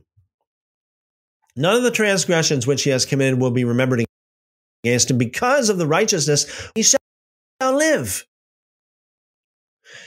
Because of the righteousness which he has done, he shall live. Don't forget, this is the same so-called age.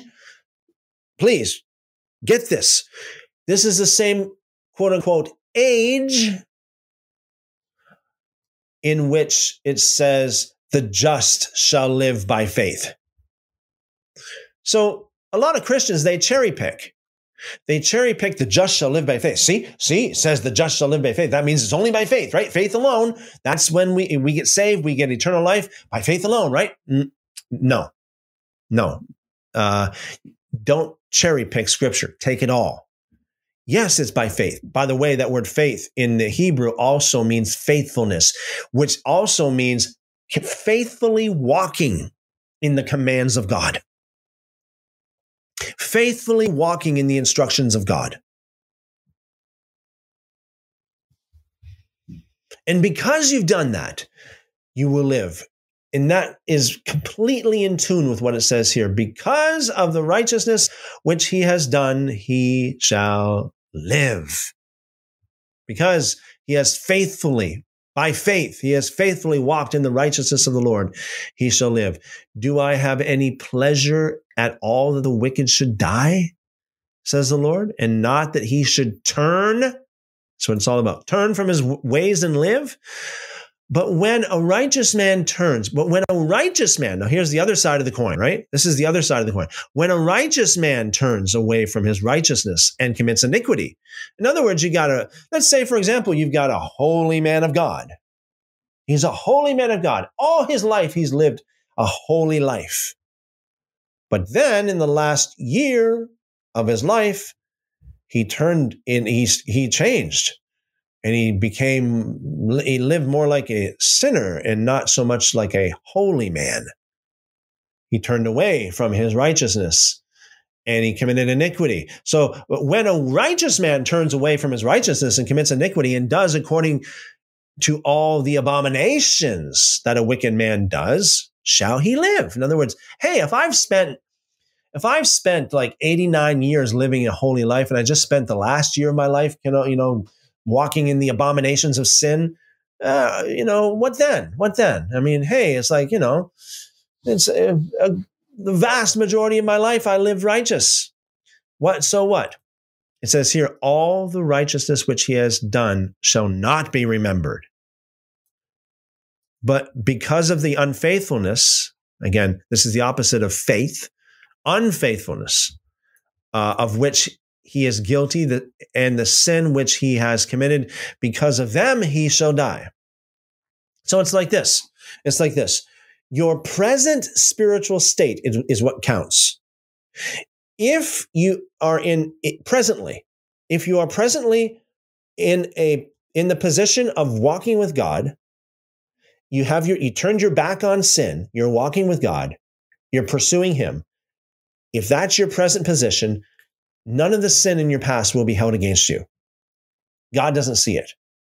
But if the opposite is true, if your present state right now, if that 90-year-old man who lived 89 years of his life living holy, if his present state is that of iniquity and sinfulness, if he's living a sinful lifestyle right now, none of the righteousness in his past will be rewarded to him at all. God will look at him as if he's always lived all of his life as a sinner, and vice versa. So your present state is what really counts. You see, the Pharisees of Jesus' day did not understand that. They did not understand that. That's the reason why they accused Jesus of being a friend of sinners. He wasn't a friend of sinners. He was a friend of ex-sinners. He was think about this for a minute. The most holy man that ever lived, the man to whom even the Apostle Peter himself bowed down and said, Lord, get away from me. I'm too much of a sinner. This is the Apostle Peter.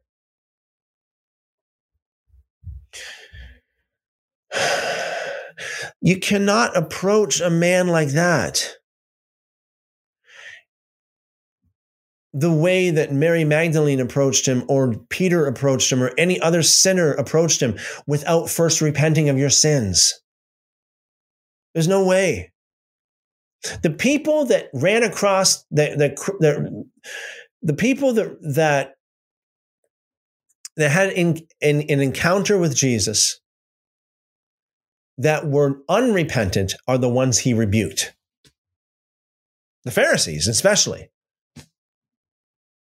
By and large, the Pharisees were the ones he condemned as sinners, hypocrites. So the Pharisees condemned Jesus as being a friend of sinners, but who were sinners according to Jesus? It wasn't the ex-sinner. It wasn't Mary Magdalene or Peter, because all of their sins in their past have been completely wiped clean because of their repentance. They came to the Lord in repentance.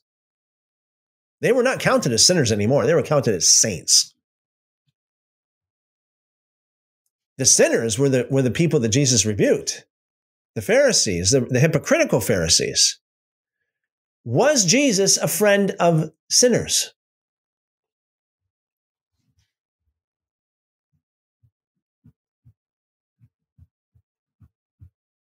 The reason why they accused him of being a friend of sinners is because they knew that he shouldn't be a friend of sinners according to the law of God. according to the instructions of the Tanakh, according to the instructions of the Word of God. You're not supposed to be hanging around with sinners, not supposed to be fellowshipping with them, right? Now, I know that Yeshua said, well, as a doctor, heals the sick. So I don't come for the righteous. I come for the sinners to call them to repentance. Again, to call them to repentance, not to hang with them, not to fellowship with them, but rather to call them to repentance, to heal them of their sins so that they won't be sinners anymore, but saints.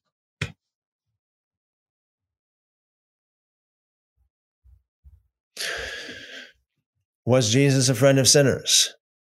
Did he hang out with the Pharisees a lot? Were the Pharisees his best friends? Because the Pharisees, the hypocritical Pharisees at least, they are the ones whom Jesus said were sinners, not the other ones. Because they've repented. They've repented of their sin, therefore God doesn't see their sin anymore. Jesus didn't see their sin anymore. But the Pharisees didn't understand that. They always held Mary Magdalene's past against her. Maybe even Peter's past against him. Who knows? And other people. They didn't see, they didn't understand how repentance works. Don't be like how the Pharisees were. Don't be like the Pharisees. Understand how repentance works. When you look at a man, maybe he spent 50 years of his life in a dirty, filthy, rotten, stinking, sinning lifestyle. Maybe now he's not a sinner. Maybe now he has repented. Don't count his sins against him. Don't dig up the past, because God doesn't. Ezekiel 18:25. Yet you say the way of the Lord is not fair. Hear now, O house of Israel, in which is fair, in your ways which are not fair. When a righteous man turns away from his righteousness, commits iniquity, and dies in it, it is because of the iniquity which he has done that he dies. Again, when a wicked man turns away from the wickedness which he has committed and does what is lawful and right, he preserves himself alive. And again, this is not talking about biological life. This is talking about spiritual life. The life of the world to come, heaven. Verse 28, because he considers and turns away from all the transgressions which he has committed, he shall surely live and he shall not die. Yet the house of Israel says, the way of the Lord is not fair. In other words, how dare you let these people get away with what they got away with? Oh, don't you know what they've done in the past? How can you let them get away with that? Lord says, hey, I'm the one that's fair here. You're not fair. You're the one that's not fair. Yet the house of Israel says, the way of the Lord is not fair. O house of Israel, is it not my ways which are fair and your ways which are not fair? Therefore I will judge you, O house of Israel, everyone according to his ways, says the Lord God. Repent and turn. That means change. Turn from all your transgressions, so that iniquity will not be your ruin. Cast away from you all the transgressions which you have committed, and get yourselves a new heart and a new spirit. For why should you die, O house of Israel? For I have no pleasure in the death of the one who dies, says the Lord God. Therefore, turn and live. Powerful. That's powerful. That's powerful.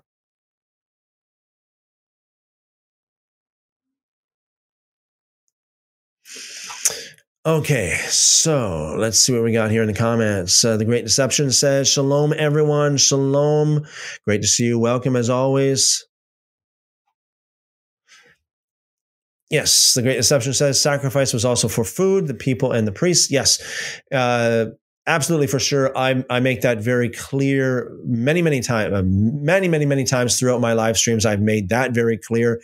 However, tonight we're talking about specifically sacrifice for sin.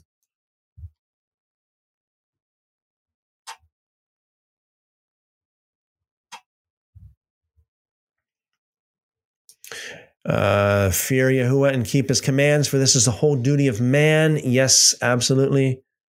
Annomianism, like the Nicolaitans. Yes, for those of you who don't know, Annomianism.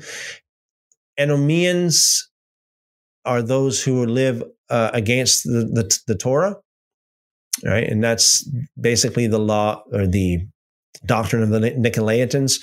Like you can do, you're covered. You're covered. You can do whatever you want. For those of you who are interested in looking up a little bit more about the doctrine of the Nicolaitans, check out Theopedia,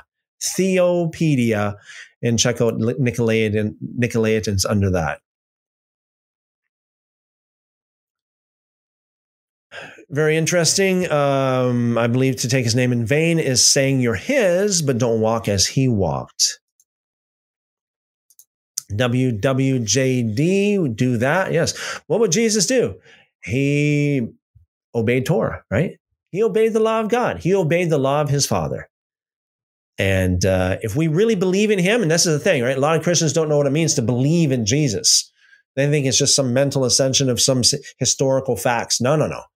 To believe in Jesus is to believe in a Jewish rabbi. Remember, he was a Jewish rabbi. To believe in him means you believe in what he taught. You believe in his teachings. By the way, his teachings are diametrically opposed to a lot of Christians' teachings today, especially in regards to salvation. People came to him time and time again and said, how do we get saved? And he says, well, obey the commandments. That's what he said. Time and time again.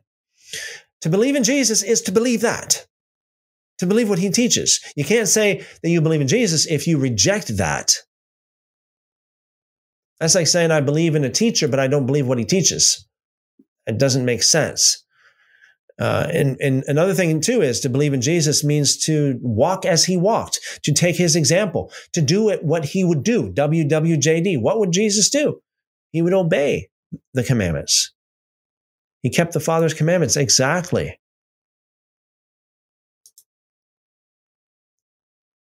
Who has the right to enter the New Jerusalem?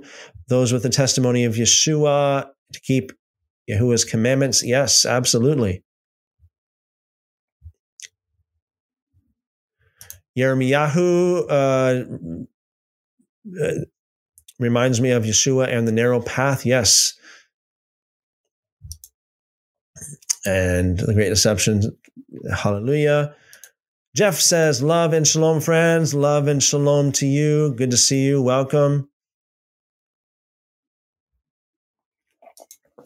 Paulina says there are many examples of disobedience in the Bible. Oh, yes, there are. It reminded me of the sin of Achan in Joshua chapter 7, verse 1.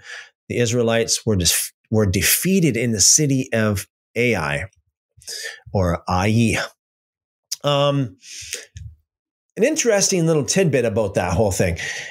This is interesting because, today Christians, they pray, they believe God, they do all these things. And it's like, if something really happens, if their prayer is really answered, they're surprised. They're surprised, right? They're like, oh, God really heard me. But, in the book of Joshua, in that particular story, in Achan, in the story of Achan and that, it's like, it was normal for God to always hear their prayers and for God to always give them the victory. And they were shocked when they lost. It's like, oh, we lost. What happened? What happened? They were shocked. It's like the opposite, right? Where today, people are shocked if they get victory in the Lord, right? God gave me the victory. Hallelujah. I'm shocked, right? So that's the thing. We need to change our perspective, right? A lot of Christians need to change our perspective and be more like, hey, we expect to be on the winning side all the time. And if something happens, something wrong happens, then we're surprised. We should be surprised. Hey, what happened? What's going on? Why did we lose this battle? What's happening here? Yeah. And there are many, many examples of disobedience in the Bible. Absolutely. Is the whole Tanakh is just full of the ups and downs of the children of Israel, the Israelites, and they're obeying and being blessed, and they're sliding into corruption and disobeying and being punished for it. Passover and unleavened bread is next. Yes. Yeah, I mean, we're looking forward to that, isn't it? That's awesome. Very interesting. I would have healed Babylon, but she would not.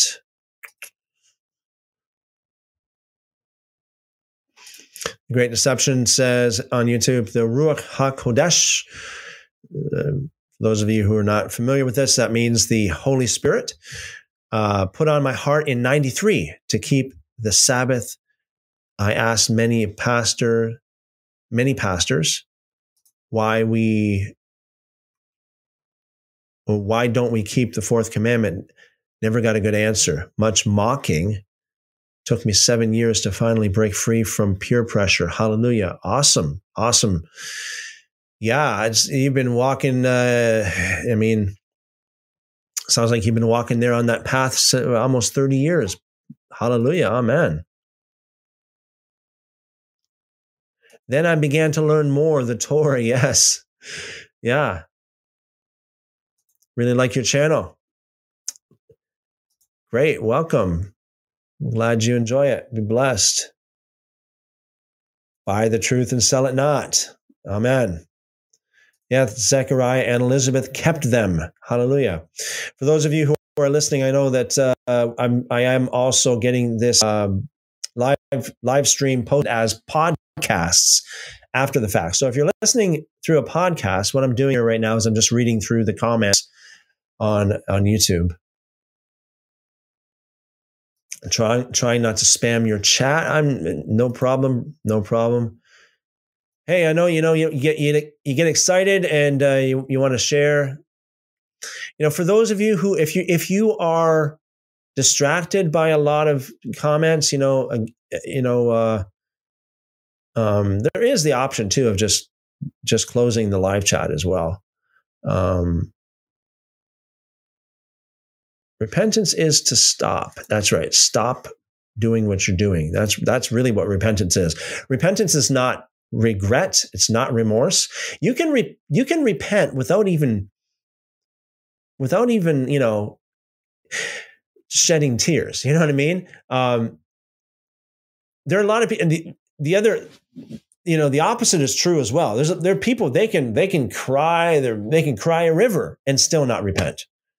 Look at Esau. It says in Hebrews chapter 12, he sought repentance with tears, grown man crying, tears, crying, but he could not get repentance. He could not find repentance. He could not find the change that he wanted to see. He did not change. He could not change. So repentance is change. It's not emotion. The Great Deception says, I think Deuteronomy 28, prophecy from Moshe, when you begin to call on my name and keep my commands, I will gather you from the four corners of the earth. It's happening now. Yes, it is. Yeah. Thomas says, James 2:24. Man is justified by his works and not by faith alone. Yeah, the only place in the entire Bible that has the phrase faith alone, it says not faith alone. It's in a way it's funny, in a way it's sad, because it's like a lot of things that Christians believe is the exact opposite to what the Bible actually says. Yet these people claim to be going by the Bible, right? Like it says, you're justified by what you do and not by faith alone. And what do the Christians do? They go, we're justified by faith alone. Oh, okay. It's like Yeshua said, do not think not that I've come to abolish the law. What do Christians say? He came to abolish the law. What can you say? What can you do? Yeah, I see Thomas. I actually pointed that out later as well. The only place you will find the words faith and alone, yes, side by side. Thomas says, unless your righteousness exceeds that of the Pharisees, you will not see the kingdom of God. Now, see, a lot of Christians, they use that to try to sell they try to propagate their selling point of, oh, it's impossible to obey the Torah. It's impossible to obey the law of God. Oh, it's impossible. You can't do it on yourself because, the Pharisees, this is what Christians say, right? Not all Christians, but a lot of Christians. They say the Pharisees, they're the most holiest people ever. Like they knew the Torah more than anybody else, and they obeyed the Torah more than anybody else. See, even they couldn't get into the kingdom of heaven, the kingdom of God by their obedience. And unless your righteousness exceeds that of them, you cannot enter the kingdom of God. The fact of the matter is, the truth is, the Pharisees were like the worst of the sinners. Read what Jesus said about what they do. Like, they are horrible people, taking advantage of putting burdens on people, extra burdens on people, taking advantage of the weak and the lonely and the elderly. Lots of things they do, like lots of sinful things they do. Hypocrites. They were very, very bad people. It's not hard at all to exceed the righteousness of the Pharisees. In fact, I think even my neighbor's dog exceeds the righteousness of the Pharisees. Let me put it that way. It's not hard at all. Yeah, Thomas says, repent lest you perish. That's what Yeshua said. The Torah is over man's traditions according to the great deception. Yes, absolutely. Vinny says in Deuteronomy 28, curses on disobedience outnumber the blessings on obedience. 14 verses for blessings, 54 verses for curses. Yes, that is a good point. That is amazing as well. Just goes to show us how serious it is, to walk in line with the Word of God, to walk in line with the Torah.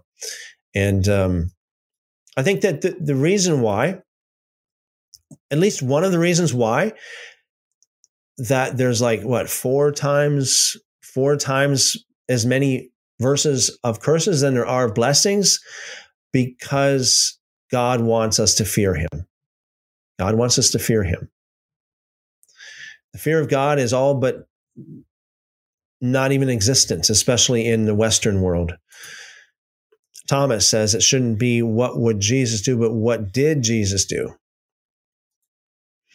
Wow, this is a powerful one too. Proverbs 28, verse 9, those who turn their ear from the law, even their prayers are an abomination. Ouch. That's a hard one, right? And Thomas references Matthew chapter 5, verses 17 to 19. But Jesus said, I've not come to abolish the law. JC says, awesome teaching. Thank you, Christopher. Shalom, everyone. Thank you for joining us, JC. Blessings multiplied to you, brother. Many blessings multiplied to you. Okay, guys, that's it for tonight. Tomorrow, we're going to continue with our study of Leviticus. I know tonight we didn't get a whole lot read in Leviticus, but something that we really needed to focus in on was that whole thing about the sacrifices and the blood, seeing that a lot of Christians put a lot of emphasis on Leviticus 17. I think it's very important for us to have a good understanding of the context of it. Yes, Thomas says, 1 John 3:4 says, sin is the transgression of the law. Yes, that's the definition of sin. Someone might say, what is sin? Well, anything that's against the law of God, anything that's against the word of God is sin. Anything that it violates the Torah is sin. Absolutely. Okay, so tomorrow night, Lord willing, same place, same time, 7 p.m. Eastern, we'll be back here, picking up where we left off, going through the scriptures and talking about it and fellowshipping. As always, it's been an awesome evening with you guys. Be blessed, and Thanks again for your questions and your comments. And the Lord bless you and bring to remembrance the things that we've been talking about so you can think about it, meditate on it, pray about it, ruminate on it, as it says in the scriptures, right? That's a command too. That's a command too, to ruminate, to meditate on the word of God. Amen. Amen. So 1 John 2:26 says, thanks, Christopher, and good night. Thank you very much. 1 John 2:26. Good night. And yeah, Pharisees loved the traditions of men, not the Torah. Yes. Okay, guys. I see you tomorrow night. Until next time, as always, I pray that each one of you would be blessed. The Lord bless you and keep you, make his face to shine upon you, lift up his countenance upon you, and give you wonderful, wonderful shalom. Amen. Amen. See you tomorrow.